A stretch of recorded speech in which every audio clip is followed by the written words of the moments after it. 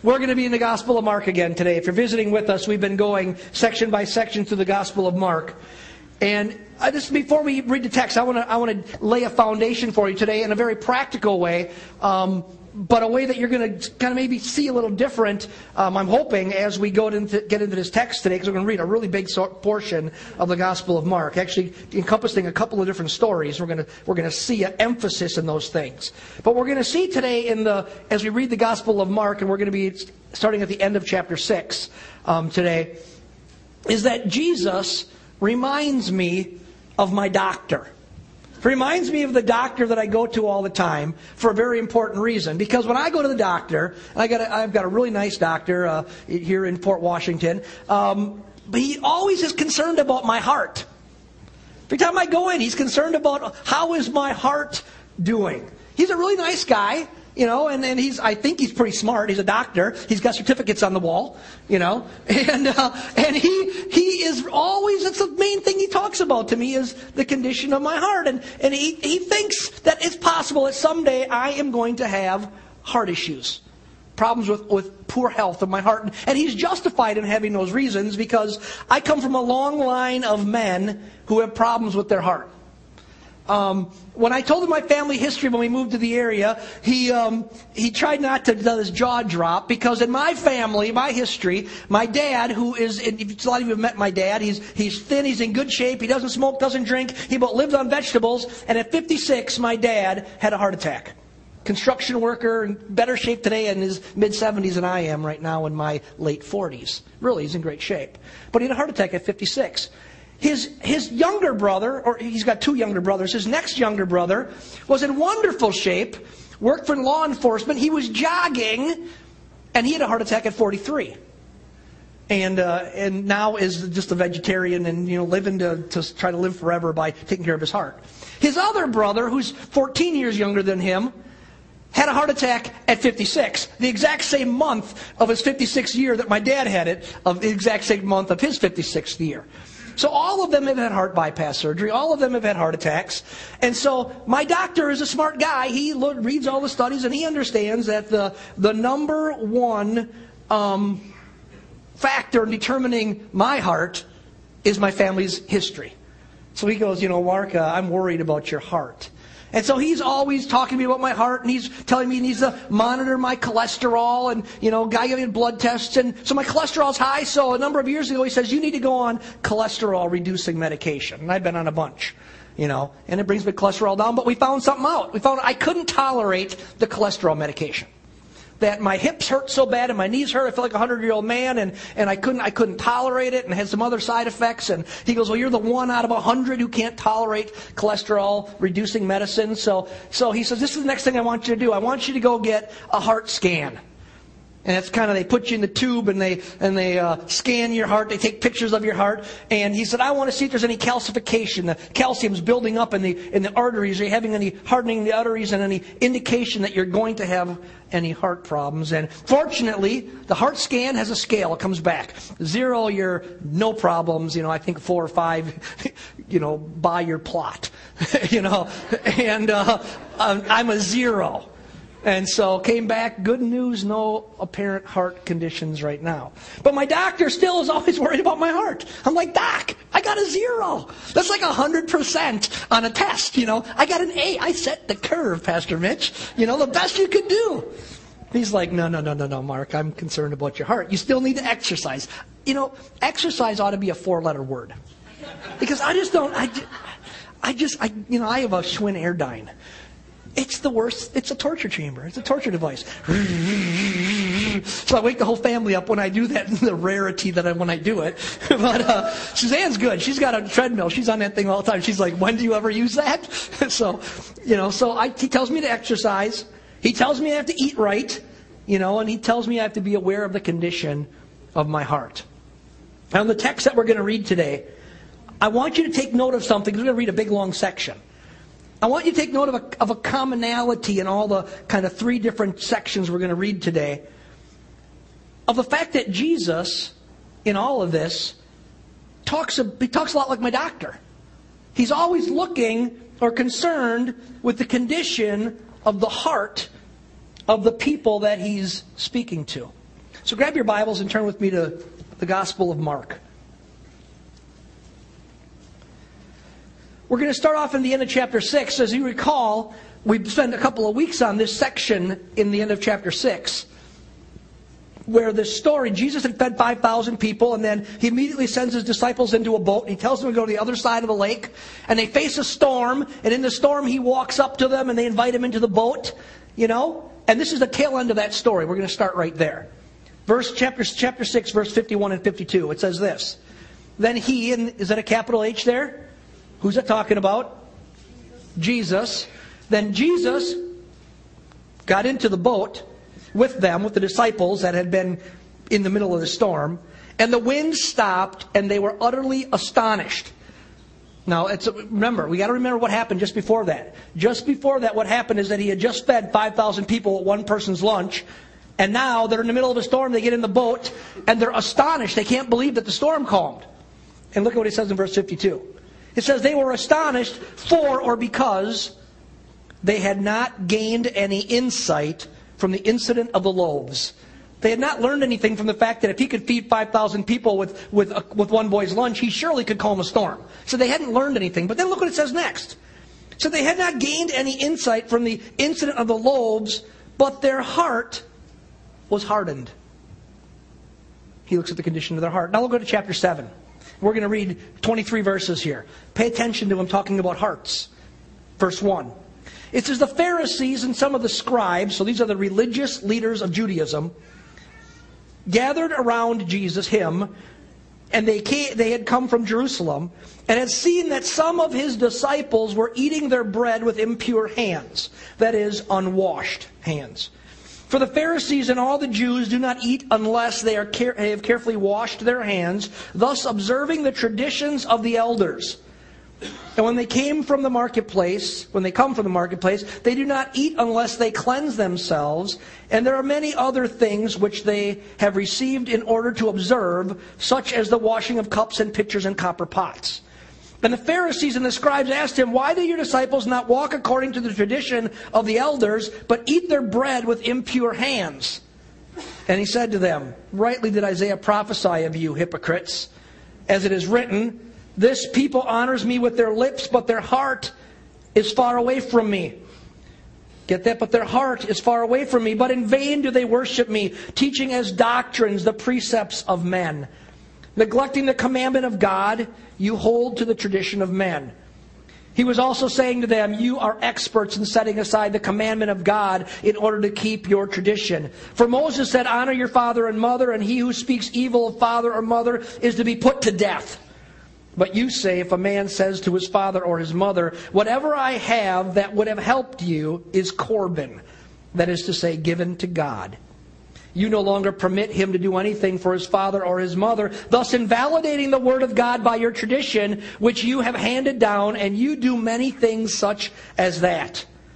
And after he called the crowd to him again, he began saying to them, listen to me, all of you, and understand. There's nothing outside the man which can defile him if it goes into him. But the things which proceed out of the man are that which defile the man. If anyone has ears to hear, let him hear. And when he left the crowd and entered the house, his disciples questioned him about the parable. And he said to them, are you so lacking in understanding? Do you not understand that whatever goes into the man from the outside cannot defile him? But it does not because it does not go into the heart. Because it does not go into the heart, but into his stomach and is eliminated. Thus he declared all foods clean.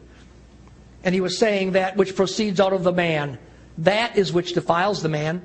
For from within, out of the heart of men, proceed the evil thoughts and fornications and thefts and murders and adulteries, deeds of coveting and wickedness, as well as deceit, sensuality, envy, slander, pride, and foolishness. All these evil things proceed from within and defile the man.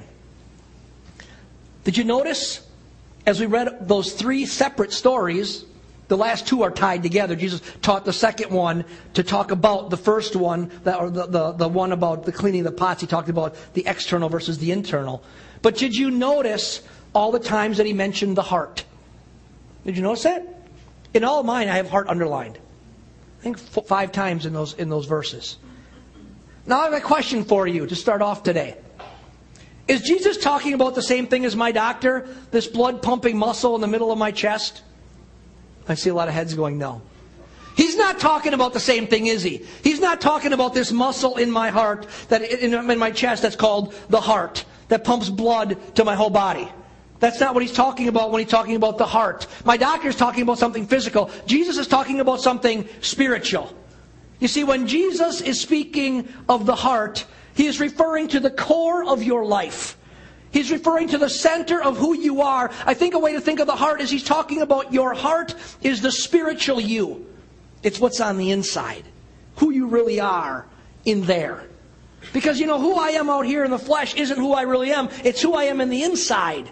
That makes up who Mark is and who you are. That's what Jesus is talking about. And isn't it interesting that we tend to be very concerned with the condition of our physical heart, our blood pumping muscle? My doctor sure is. He reminds me every time I see him. We're concerned with that. And just if you say, I'm not really that concerned, yes you are, or yes our society is, because you look at all we do to monitor and maintain our hearts. About every other commercial on TV is for Lipitor or something else, which is cholesterol medication, right? We spend all this. I could go to a place that's called the Heart Hospital right down the road, and they did a heart scan of mine. An entire hospital that's called the Heart Hospital. It's designed just for maintaining and monitoring hearts.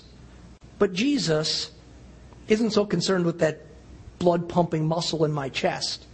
He's very concerned with the condition of our spiritual hearts. He's concerned about who we are on the inside. And there's a reason for it. You see, Jesus understands something about mankind that we usually either don't like to admit is true or we just flat out reject. And it's this, that man in the heart, that man at the core is evil and sinful and dirty. That Jesus would use these terms today, that man has spiritual heart disease. He'd say, you got some cholesterol buildup in your heart. You have spiritual heart disease. Look at verses 21 and 23 of our text. This is what he's talking about. He's talking about spiritual heart disease. He says, for from within, out of the heart of men. Now, ladies, you don't get a pass here. He's not referring to a gender. He's referring to humankind. That from within, out of the heart of men, proceed the evil thoughts, fornications, thefts, murders, adulteries, deeds of coveting, wickedness, as well as deceit, sensuality, envy, slander, pride, and foolishness. All these things proceed from within and defile the man. Jesus looks and says mankind is defiled in the heart. That mankind as a whole has an evil heart. And I want to tell you something, friends. That is radical thinking to so many in this day and age who want to believe that man is intrinsically good. That really at the core, they're really good. They're just a little off track. That's really how the world thinks of humankind. That mankind just needs to get cleaned up a little bit. A lot of people come into the church world and that's what they think. That mankind is just a little off, that your life's just a little off. You just have to kind of pick yourself up by your bootstraps. Just kind of clean off the outside and make yourself look better. But Jesus wants us to understand something different than that. He wants us to understand the truth about ourselves, about humankind as a whole. Then he says this, that at the core mankind has been corrupted by sin, that we have spiritual heart disease. Listen to how Scripture repeatedly describes the heart of man. The prophet Jeremiah says it like this. He said, the heart is deceitful above all things and beyond cure. Who can understand it? I, the Lord, search the heart and examine the mind. Romans says it like this. As it is written, there is no one righteous, not even one. There is no one who understands, no one seeks God. All have turned away. They have together become worthless. There is no one who does good, not even one. Their throats are open graves. Their tongues practice deceit. The poison of vipers is on their lips. Their mouths are full of cursing and bitterness. Their feet are swift to shed blood. Ruin and misery mark their ways, and the way of peace they do not know. There is no fear of God before their eyes. Isn't that a very pretty picture of humankind, is it? Friends, there's a reason that Jesus wants us to know this ugly truth. Think it's because He's mean? No. There's a reason He wants to know this, have us to understand this ugly truth about ourselves. Even though as a society and a world, we want to pretend that doesn't exist. There's a reason why Jesus wants us to get it. And here's why. It's so that we will go to Him to get a brand new heart. It's so that we'll run to Jesus and get a brand new heart. You see, when we receive Jesus into our lives, it's more than religious activity. It's not about joining a church. It's not about coming to church. It's not about giving money. It's not about serving in the nursery. It's more than being better or trying harder. Coming to Jesus is about a spiritual heart transplant. You see, the prophet Ezekiel said it in a wonderful way. He said it like this. He said, I, meaning God, he's quoting from God, God will give you a new heart and put a new spirit in you. God will remove from you your heart of stone and give you a heart of flesh. And friends, that's what happens when a person comes to Jesus and is born again. They get a new living spiritual heart. The Spirit of God takes up residency within them and makes everything new. And then what happens is that stone-hard heart that would not and could not understand spiritual things, even though they were trying to be explained, that stone-hard heart is replaced by a new heart. A new heart that hears, a new heart that understands, and for the first time, it can grasp the truth of God. The Apostle Paul says it like this. He says, therefore, if anyone is in Christ, he's a new creation. The old has gone, the new has come. Basically says the old heart is replaced by a new heart of flesh. Church, Jesus came into this world so that people could have a spiritual heart transplant. That they could have a brand new heart put into their lives. A spiritual transformation. That's what happens when we come to Jesus. And friends, this is why in this text, Jesus is so incredibly forceful. When He talks to the Pharisees and the scribes, remember who He's talking to here. He's not talking to some derelict on the street who just doesn't care about the things of God. He talks to the people who are the most concerned with doing everything they can to follow after the ways of God. And sometimes we get that skewed. Because we're always seeing Jesus come after the scribes and Pharisees. But understand, friends, He's coming after the people who are in church first. Who stay the longest. Who say the loudest prayers. Who memorize it all and say, well, I'd love to stand up and say, I am walking with God. But Jesus looks at the scribes and the Pharisees in this text, and He's very forceful with them. Because they missed the point. They missed the entire point about the heart. You see, they were consumed with religious duty. They were consumed in particular in this story that we were talking about today, in keeping the traditions of their elders that focused on external behavior, but not on internal change. And that's what happens in religious existence. Because it's hard to focus on the inside. It's painful to focus on the inside, but it's easy to focus on the outside so we look good. And if everybody else thinks I look good, then I feel good because they tell me I'm good. The scribes and Pharisees were patted on the back everywhere they went for being great religious people. And suddenly Jesus shows up on the scene and He understands they don't get it. Even though they thought they were the masters of getting it. And He looks at them and He says, you just don't get it. You focus on the external behavior, but you don't understand that I need to give you a new heart on the inside. See, they were upset that Jesus' followers, His disciples, didn't maintain the long-held traditions of Judaism. They were upset that the fact, not that they weren't upset that people were getting healed. They weren't upset that people were getting delivered. They were upset that they didn't wash their hands in the right way.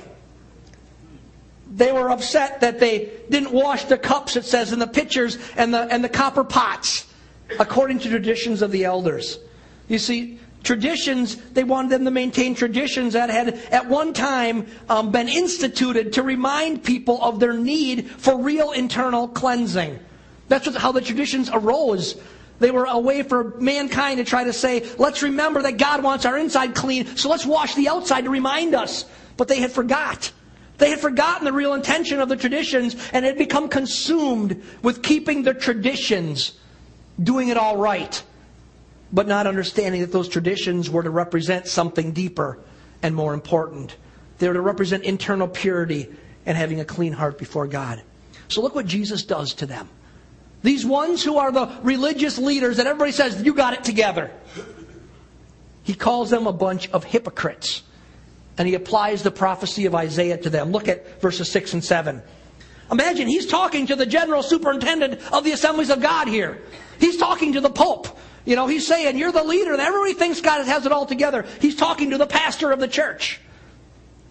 Or the deacon, or the elder, or the lady who's never missed teaching Sunday school in 30 years. But who didn't get it, who was focused on the outside. He's not criticizing being consistent. He's just saying, listen, it's not about the outside. He said, you're locked in hypocrisy. Look what he says. He says, rightly did Isaiah prophesy about you hypocrites. Now that got him mad. That's no fun being called a hypocrite. Rightly did Isaiah prophesy of you hypocrites. As it is written, this people honors me with their lips, but their heart is far away from me. But in vain do you worship me. Get to that? In vain do you sing Hosanna, teaching as doctrines the precepts of men. Jesus gets their attention here. He gets their attention so that they would change. They're not used to being called hypocrites. Remember, they're used to being celebrated in the marketplace, it says, as being the great religious leaders of the day. He comes at him and says, you're a bunch of hypocrites. But he doesn't do it to be mean. He does it because he wants them to change. He sees so clearly that they miss the point of the internal, and they focus on the external. And that in doing that, they miss out on the real life-changing relationship that God has with Him that leads to eternal life. He goes, you're missing the whole point. You're keeping the external, but your heart's not been changed. See, Jesus doesn't bash them. He's not trying to put them down. And that's what we think a lot of times when we read the Scriptures. We go, look, there's Jesus again, kicking those Pharisees in the teeth. That's not what He's doing. He's not trying to hurt them and bash them, to somehow put them down and lift Himself up. That's not what He's doing. He gets in their face so that they will see the truth and ask for a new spiritual life in the only way that is possible, by going to the bread of life. By getting a new heart, new life in Christ. He wants them to see that they're not only is their religious tradition keeping the external not going to lead to a right relationship with God, but it will actually hinder them from really knowing and following God. So what he does is he points out for them an example of how their tradition actually keeps them from following God. He's already talked about the washing of the cups, but he basically says, let me give you another example of how you do this. You focus on the external. You focus on man and not on what God wants. And he uses the example of what they called back then Corban. Look at verses 9 through 13. Verse 8, he says, you neglect the commandment of God, you hold to the tradition of men. So he's challenging the fact that they hold human traditions over God's word. And he gives them an example of how they do it, in addition to the whole cup washing thing. He says, and he was also saying to them, you are experts at setting aside the commandment of God in order to keep your tradition. For Moses said, honor your father and mother, and he who speaks evil of father or mother is to be put to death. Hey kids, you know that was in the Bible? Did you know that? Adults, did you know that? You still have moms and dads. Moses said, honor your father and mother, and he who speaks evil of father or mother is to be put to death. But you say, if a man says to his father or his mother, whatever I have that would help you is Corban, that is to say, given to God, you no longer permit him to do anything for his father or his mother, thus invalidating the word of God by your tradition, which you have handed down, and you do many things such as that. You understand what he's saying here? He's saying your religious tradition developed over the years into something that actually hinders your ability to really honor God, to really follow God's word. So tradition taught for them that they could ignore God's command to honor their father and mother in their time of need when they needed some financial assistance, if they said, the money that I would have used to help you has been dedicated to the temple. Because that's what Corban, that's what it meant. Corban meant money that was a non-refundable gift given to the work of the temple. And said, so Mom and Dad, I'd like to help you, but the money I would have used to help you with, it's Corban. It's been dedicated to the work of God, and therefore I have no resources to help you with. And Jesus points out to them, He says, you know what, your tradition has invalidated God's word. He said, my word is clear, honor your father and mother. But your tradition says, no, you don't have to honor them because we're dedicating something to the temple. And He says, you're wrong. He says, your tradition invalidates God's word, and it causes you to disobey God. And He says, it causes you to be a hypocrite. All of you, He says, to be hypocrites. Now I want to tell you something. It's not that difficult for us to sit here 2,000 years later and read that about a group of people we never, ever met. That we imagine that they've got these long roads and they walk around and they stand in the marketplace, it says, and they love to pray and be praised by men. And we go, yeah, it's good for them. It's easy for us to do that. But I want to challenge us today. Before we're too hard on the Pharisees, I'm not so sure that we're all that much different today in our culture and in our churches. I really don't think we're that much different. How often do we follow traditions or cultural values instead of God's Word? I think we do it a lot. How many people are sitting in church pews today following a list of religious traditions? Do this, do that, don't do this, don't do that, attend here, give that, this whole list of externals, but they do not really know Jesus. They've never really had a spiritual heart transplant. How many? You say, well, how are you to judge? I'm not supposed to judge. But I do know this. The Bible says you'll know them by their fruit. And if a person says, I have a heart transplant, but their cholesterol, spiritual cholesterol is through the roof, and their heart is not pumping, and therefore showing no evidence of the reality of God in their life, then it reveals the truth of where a person's really at. You know, how often do we allow cultural values and traditions to supersede biblical teachings in our lives, and we excuse it away of saying, well, you know, that's not really what that means. How about when we don't help someone in need when we have more than we need? That's clearly contrary to Scripture. Scripture says if somebody comes to you with a need and you have 2 coats and they have none, He says, give them 1. How often do we not help someone in need when we have more than we need? That clearly is contrary to Scripture, because that's a cultural value that I'm valued by how much stuff I have, how big my pile is. That cultural value over biblical teaching. Or how about when we don't forgive someone when God tells us to forgive? We don't forgive someone who's hurt us when they ask us to forgive, and we say things like this, and I'll use my family tradition as an example. But I'm German, and we just don't do that. We're Germans. You know, I'm half Swede and half German. I think the Swede balances out, the loving Swede balances out the hard-headed German, I hope. Somewhere in there. But you know what? That's what we say so often. Well, I'm just German, or I'm hot-tempered because I'm Irish. You know, we say all these things. Well, that's tradition elevated over biblical teaching. Making an excuse from tradition that supersedes what God tells me clearly to do in His Word. Or how about this? How about when we excuse sin in our lives? I'll be honest, just hear me today. We love to do this. Pastor Bruce and I talk all the time about this, about the transition we've seen even in the last 20 years since we've been pastoring. And how now churches are filled with people who just, with no apparent blushing, excuse sin in their lives. They excuse the things listed. I know I read it already, but they excuse these things listed in 21 and 22. It says, from within, out of the heart, the evil heart of man, proceed evil thoughts, fornications, thefts, murders, adulteries, deeds of coveting, and wickedness, as well as deceit, sensuality, envy, slander, pride, and foolishness. And we do it because we say things like this.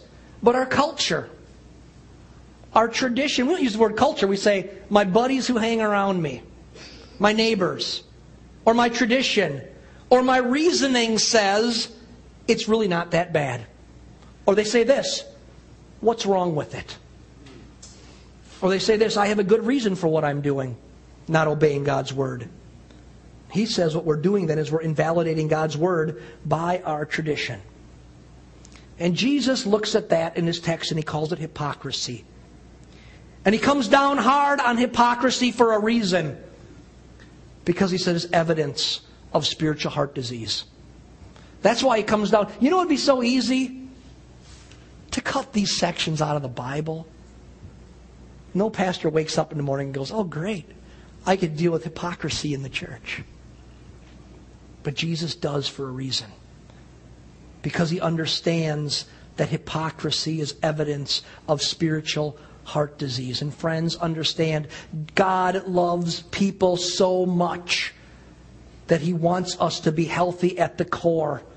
Not blinded by thinking we are spiritually healthy when we're really not, because instead of comparing ourselves to the truth of God's Word, we compare ourselves to our cultural norms. And our cultural norms, compared to that, I can live anyway and feel good about myself. But He holds us up to the Word of God. That's what He did to the Pharisees. He held them up to the Word of God. He says, you're neglecting my Word through your tradition. And friends, He still looks at our world that way today and He says, it's hypocrisy. It's evidence of spiritual heart disease. And He loves us so much that He wants us to be spiritually healthy on the inside. And friends, we need to understand that spiritual health begins with turning our lives over to Jesus. It begins by finding forgiveness of our sins through Him and getting a brand new heart. It's how Ezekiel said it. He says, when we come to Him, I will give you a new heart and put a new spirit in you. I will remove from you your heart of stone and give you a heart of flesh. That's where it all begins, but that's not where it ends. Because we come to Him, we get a brand new heart. But understand then, church, just like we need to maintain our physical hearts, we need to maintain our spiritual heart's health also. That we need to come before God and come before His Word honestly every single day and ask Him to show us if we are living in obedience to Him. If we are living in obedience to His ways, or if we're allowing religious tradition or culture to override our obedience to His ways and say, but it's really not that bad. Friends, when we find hypocrisy, you know what we're supposed to do? Run to Jesus. He doesn't point out the hypocrisy of the Pharisees to spank them. He points out the hypocrisy of the Pharisees so they will run to Jesus and get a brand new heart and then maintain a new heart. When we find hypocrisy in our lives, it's a gift from God to be exposed. So then we can run to Him and ask Him for forgiveness and change direction in our life. That's how you keep a clean heart. It's kneeling before Jesus every day and saying, is there any junk that settles in? You know, I do that every day in my life. And you know, it's almost every day I find junk. That's why at the Last Supper, when Jesus, right before it, when He washed the disciples' feet, He said, I don't need to wash all of you. He says, I got to wash your feet. He says, you know the truth already, but your feet are dirty. You're walking in the world. Stuff clings to you. He said, let's just wash that off. That's what that daily going to Jesus is all about. Submitting before Him, asking Him to show you if you're missing the mark. And He does it lovingly because He wants you to have a clean heart. He wants you to have a heart that's healthy. Because a healthy heart produces healthy fruit. And it produces ultimately joy in your life. Friends, that's how we keep a clean heart. We stay open and honest before Jesus. We don't make excuses by saying, but the world says it's not that bad. Friends, as we wrap up today, I want to end our service by just having a time when Suzanne comes and just plays, that we're going to ask God to give us a spiritual heart scan today. You know, I said there's the Milwaukee Heart Hospital. You walk in, they say, I'm here for a heart scan. They know exactly what to do. So that's what they do. you know what? We could change a church sign this morning. Because really, this is what it's supposed to be. It's the Port Washington Heart Hospital. The place of Holy Ghost heart scans. That's really what it is. The place where we allow the Spirit of God to scan our real heart, our core. And friends, if we find hypocrisy, you know what we do? We confess and we repent. We confess to God, God, I'm not doing it right. And then we repent. You know what repentance means? It means turning direction. It says, I've been going the wrong way. I want to turn and go the right way. So we're going to end by spending some time talking to Jesus. Friends, I'm going to tell you this. There's nothing more important. You can do it the rest of your afternoon. You don't need to rush out of here. You're an hour early anyways. Spend some time letting the heart scan. And don't be a Pharisee. Can I tell you, the longer you serve God and the more you're elevated in your position and people respect you, the more possible it is to be like a Pharisee. Because everybody tells you how great you are and how good you're doing. And, oh, you're just great at raising your kids. And, oh, you just have, God's Word so well. And we begin to say, oh, yeah, bring it on. It's wonderful to serve God wonderfully. But we always have to maintain a heart that's open before God. So I would say this, the person who's the longest serving God needs to be the first to run to get a heart scan. Say, God, keep me from just living on tradition. Keep me from living on what I've learned. And help me to live dependent upon your voice and your interaction in my life. So we're going to take a time just to allow the Lord to give us a spiritual heart scan. You know what? As you're doing that today, you're spending a few minutes in prayer. If you come to the place that you understand something about yourself, whether you're brand new today or you've been here forever, and you say, you know what? I've never got a brand new heart. I really never have. If you come to that conclusion and you say, it's time for me to get a heart transplant, it's time for me to come to Jesus, have my sins forgiven, and start a brand new spiritual life with Jesus. If you're ready to do that today, you feel God saying, this is your day. I'm going to invite, while people are praying, I'm going to invite you just to come find myself or Pastor Bruce. We're going to be right down here at the front. Come and talk to us. We'll pray with you. We'll lead you in asking Jesus into your life. So Suzanne begins just to sing in some worship choruses, worship songs this morning. I invite you just to spend some time allowing the Spirit of God to speak to you. Do a heart scan. When you feel dismissed by the Holy Spirit, then God bless you. Have a wonderful day with Jesus. Let's pray.